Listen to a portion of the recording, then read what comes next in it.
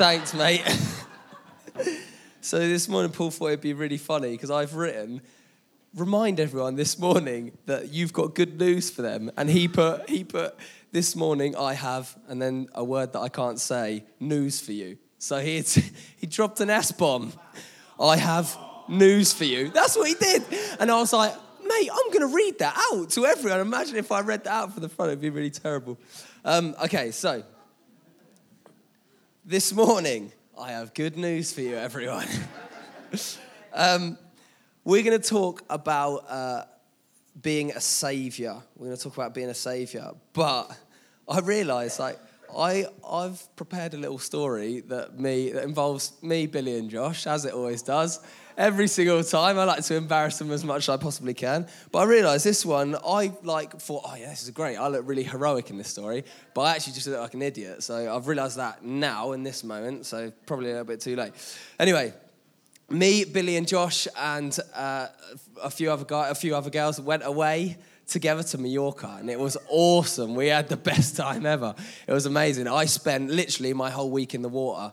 Josh would be sunbathing like this all day with his mouth open asleep, and I would go in the water at 9 o'clock in the morning and come out at 5 like a work shift, and I was so wrinkled it was like, all right guys, like that. It was a mess. It was terrible, but I loved it. I spent my whole week in the water. And Billy went in the water once and got stung by a jellyfish immediately on the back of the leg really badly. And I don't know how I got away with it for the whole week, but near the end of the week, we went kayaking together, and it was brilliant. And Josh, being the big strong gym man that he is, picked the heavier kayak, and about 15, 20 minutes into our little journey, he's trying to defend himself. No, I'm the one with the microphone, Josh. You stay quiet, please.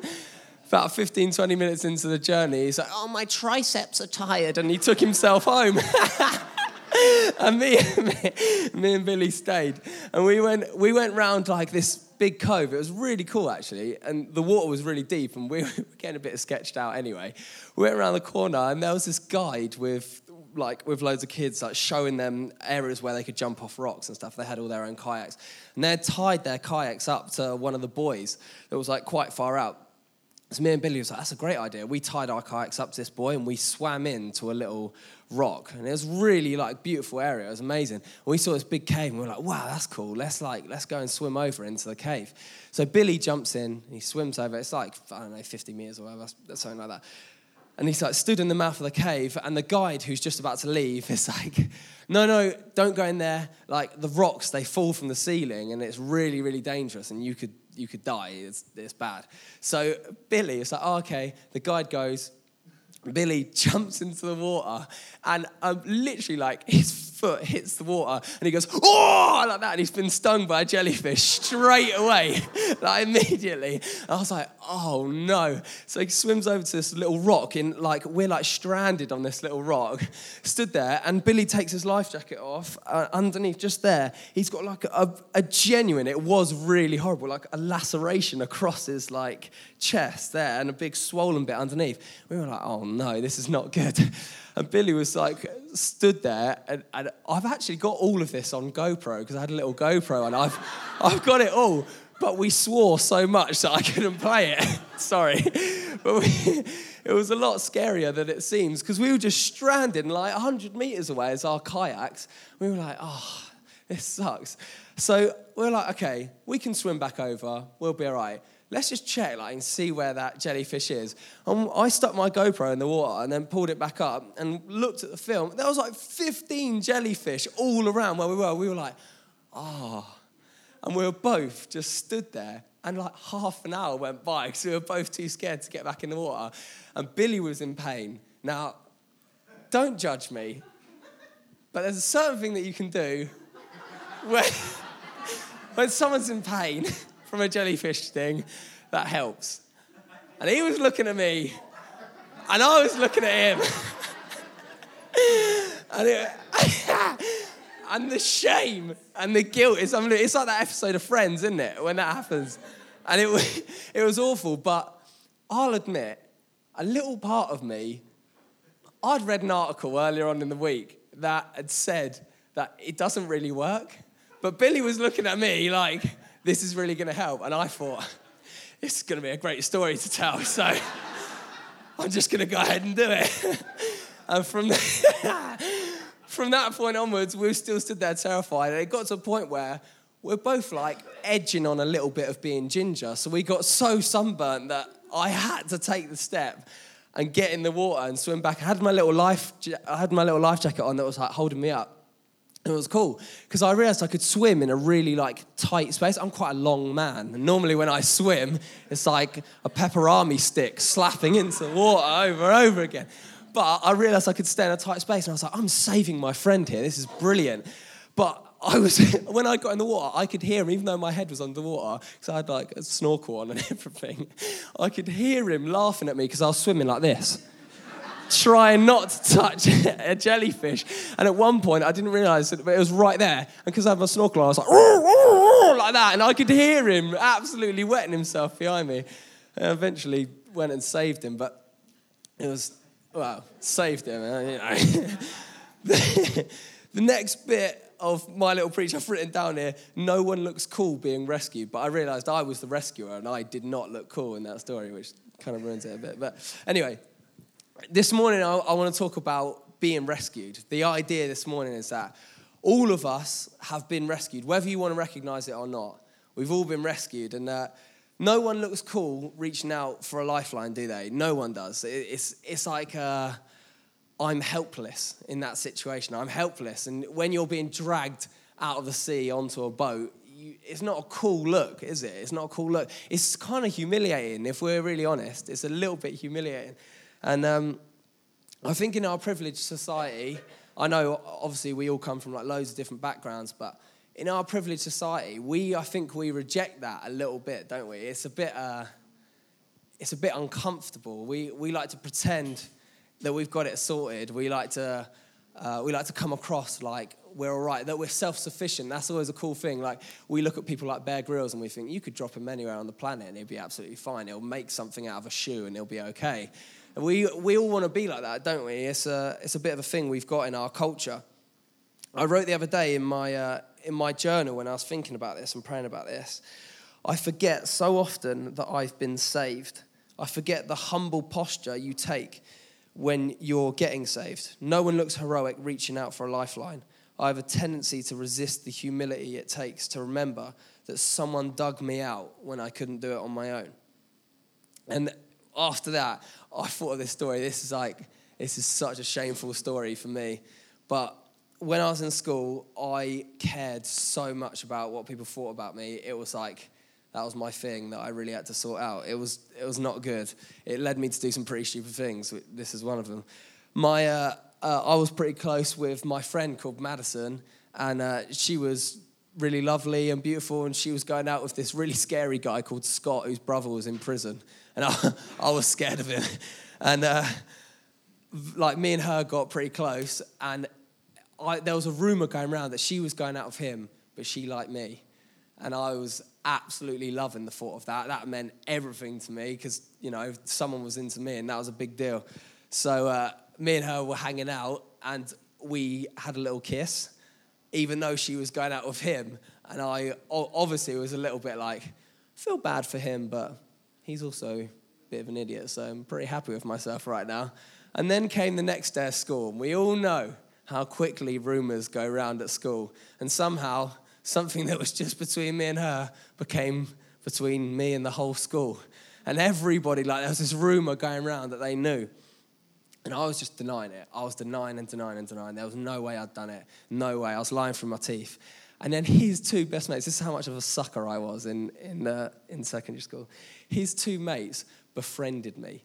And they were like cool guys, and I'd never like chatted with them before or anything. They spent the whole day like wooing me, and I was just a little idiot, like a little dog, panting along, like, give me a friendship, like a little loser.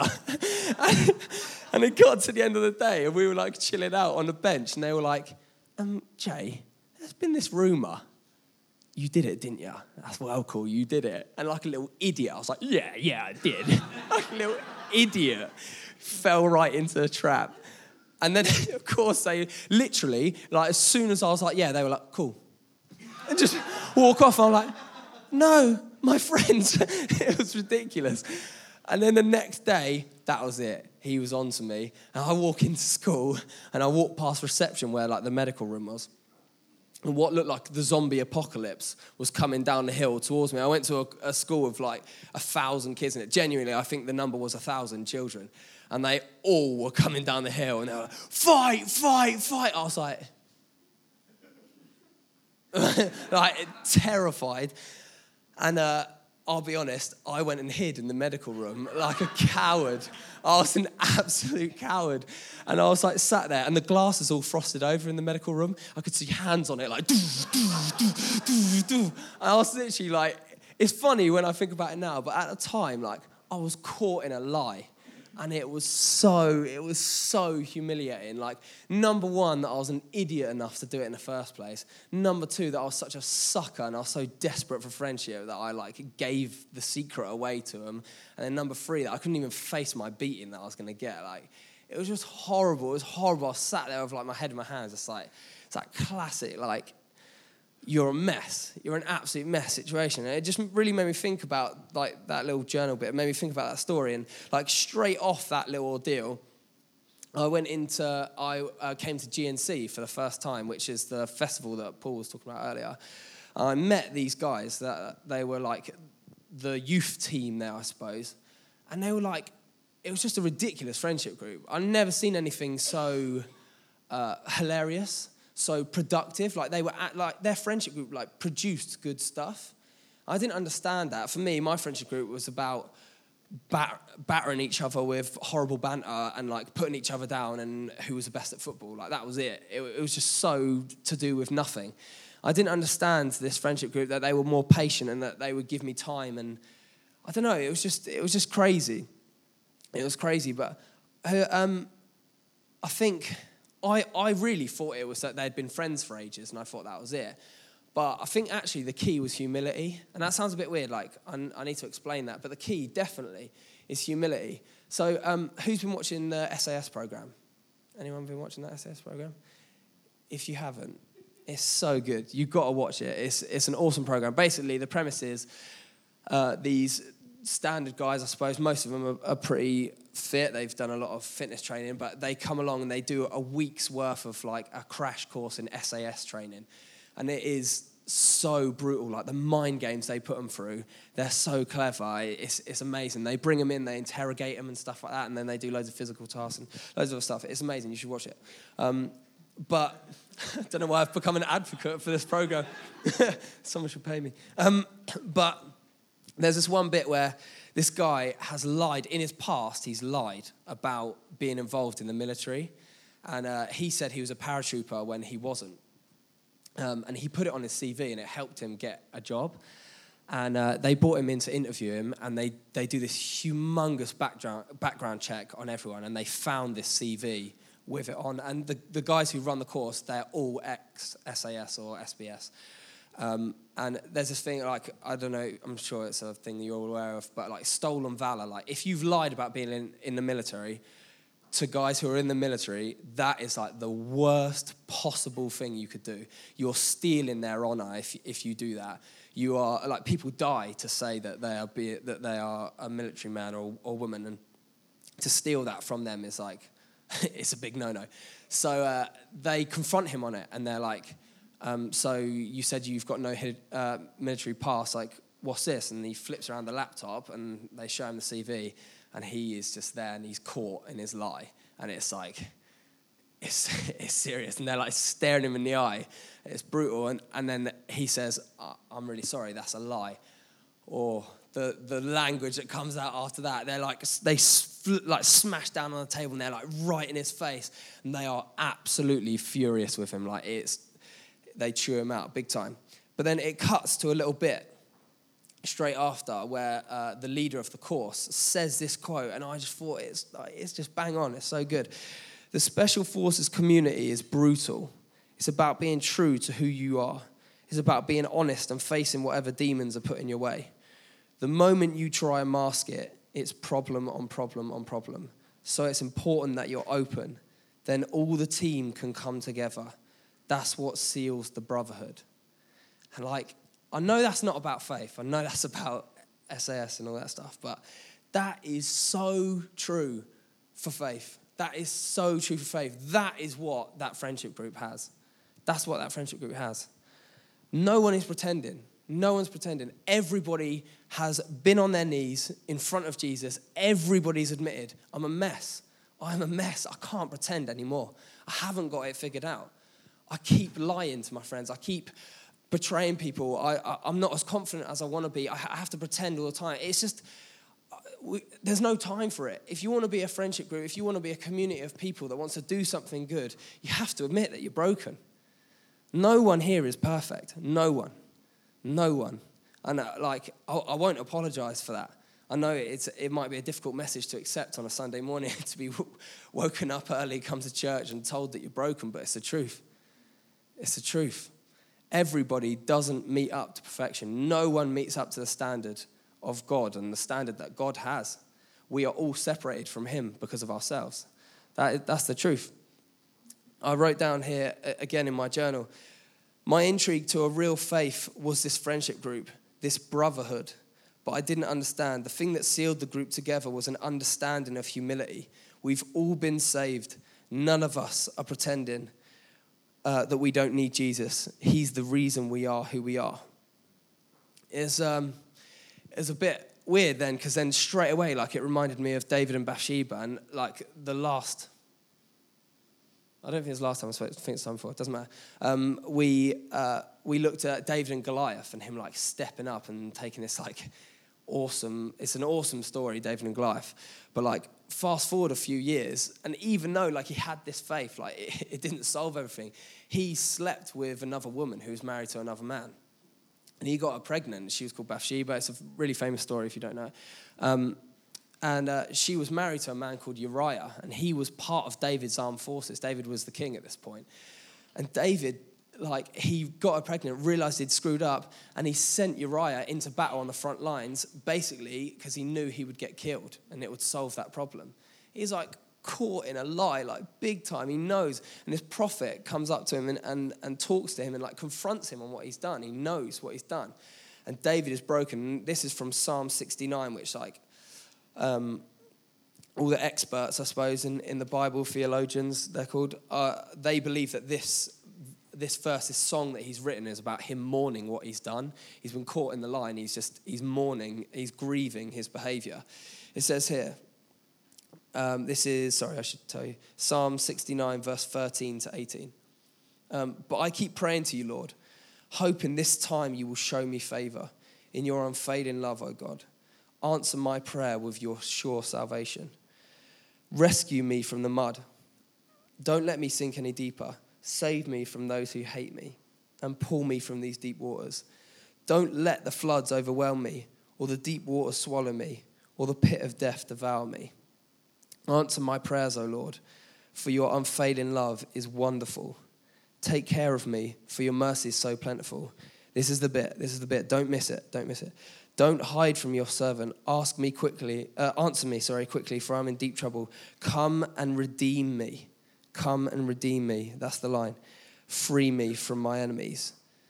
Redeem is it's an important word in that little verse there. It's really important. It's one word, but it makes it. The definition of redeem is to gain or regain possession of something in exchange for payment. You were bought at a price, and your life isn't your own. That's, again, it's a challenging message, but it's the truth. Jesus is gracious, and he doesn't force you to do anything. He has bought you, and you might never recognize that for your entire life. You don't have to. Jesus gives us that choice. But there is a calling on your life. Jesus died for you. He sacrificed himself because you don't measure up, and he is amazing. And God sent his son to die for you. It's humbling. It's that I'm lost at sea and someone has reached out and dragged me onto the boat. And this is humiliating. This isn't an easy thing to accept. I look stupid right now because someone else has had to dig me out. But that's the truth of our situation. If you're a human, that's the truth. Well, that's my belief anyway. You don't have to accept that, but that's what I believe is the truth. It's humbling. It's difficult. It's difficult to accept. I wrote this, carrying on in my journal. Don't underestimate the power of belonging to someone. We see that as a negative thing because it gives us less power or control than we previously had. But when you're real about yourself and you're honest about your struggles, you know that we are desperate for someone greater than us to take the reins in our life. Desperate. We are desperate. When we mess it up, when I was sat in that medical room, I was desperate for someone to just pick me up and take me out of that room and take me away. Desperate. That's the truth of our situation. The foundation of your faith cannot be about a different lifestyle, a new friendship group, or a New Year's resolution to be kinder. That may be the point of intrigue. It was for me. But the foundation of a long-lasting faith must be, I've been humbled. I'm on my knees. I've been bought at a price, and I cannot ignore it. When life tries hard to dissuade you from faith, the foundation you need is the gospel. Now, I'm going to talk about Nigel and John now. They're my favourite two people ever. They're the best. Every week, I go over. Paul, do you want to come up wherever you are? Every week, I go over and I'm excited to go and have a chat with Nigel and John. Because, I asked them if I could say this. They've been really open when they got baptised. They talked about the struggles they've had with drugs and alcohol and stuff like that. And they're both in recovery and doing an incredible job. But they're so exciting to go and talk to. And we had them round, me, Billy, Sasha, and Amy went round to Billy and Sasha's house and had a big roast dinner and had such a good time with them, chatting about recovery and talking about the first steps and stuff. And they told me about the first one. I just thought, oh my word, we can all use that in life. Everyone can use that in life. The first step is we admitted we were powerless over alcohol, but you can get rid of alcohol and you can slot anything else in there that you want. And that our lives had become unmanageable. That bit there, that our lives had become unmanageable. How many times in life do you just think, this is just unmanageable? This is making me go insane. How many times do we think that about our marriage, about our friendships, about our work, about, you can slot anything in there that you want. There are times where life is just overwhelming. And we need to be rescued. We need to be dug out. The next step is we came to believe that a power greater than ourselves could restore us to sanity. That is so good. It's so good. We came to believe that a power greater than ourselves could restore us to sanity. We can all learn and take from these principles, but I have to tell you, if you're not a Christian in this room, you're missing it. If you're not a Christian and you're here, I'm sorry. I don't mean to single you out. I hope you don't feel silly. I'm not trying to do that at all. I'm just telling you, you will forever feel lost until you're reunited with your Father in heaven. Forever. He's the one. He changes everything. And your faith, if you're a Christian and you've made that commitment, it will never be long-lasting if you've based your faith on, I want a friendship group like that, or I want to be wise like that. The youth in this room, you've spent all weekend with us, and we've got, I believe, a pretty cool friendship group. If you are basing it on that, you're missing the point. The basis of your faith has to be, I was rescued, and it had nothing to do with me. Nothing. I'm humbled by the grace of God. It's been amazing to go through that little journey over the past few weeks. I feel a bit emotional, actually. Over the past few weeks, classic Jacob, such a crier. Every time. But yeah, I just want to pray, and we'll finish there. But just every week, Nigel and John, when I'm drumming, I'm so distracted because I just love to watch them worship. Because they come in and they tell me the stuff that's going on in their week where they've lost someone, or something brutal that would shake people and that would make you question your faith. And questioning your faith is great. It's not a problem. They're so honest and it's great. But when they're stood in front of God, they look at the way they've been rescued and they cannot help but lift up their hands. They can't help but lift up their hands and worship. Because that will never change. No matter who they lose, no matter the storm they're going through, nothing will change the fact that they have been rescued by a Father that loves them. That will never change. If you're missing that this morning, I encourage you to respond. I encourage you to grab someone. Grab a leader or grab someone who's on the prayer team. I'll be on the prayer team. Have a little lanyard on. If that's you, don't miss it this morning. Don't miss it. This could change your future. It's changed mine. It's turned my future around. Let's pray.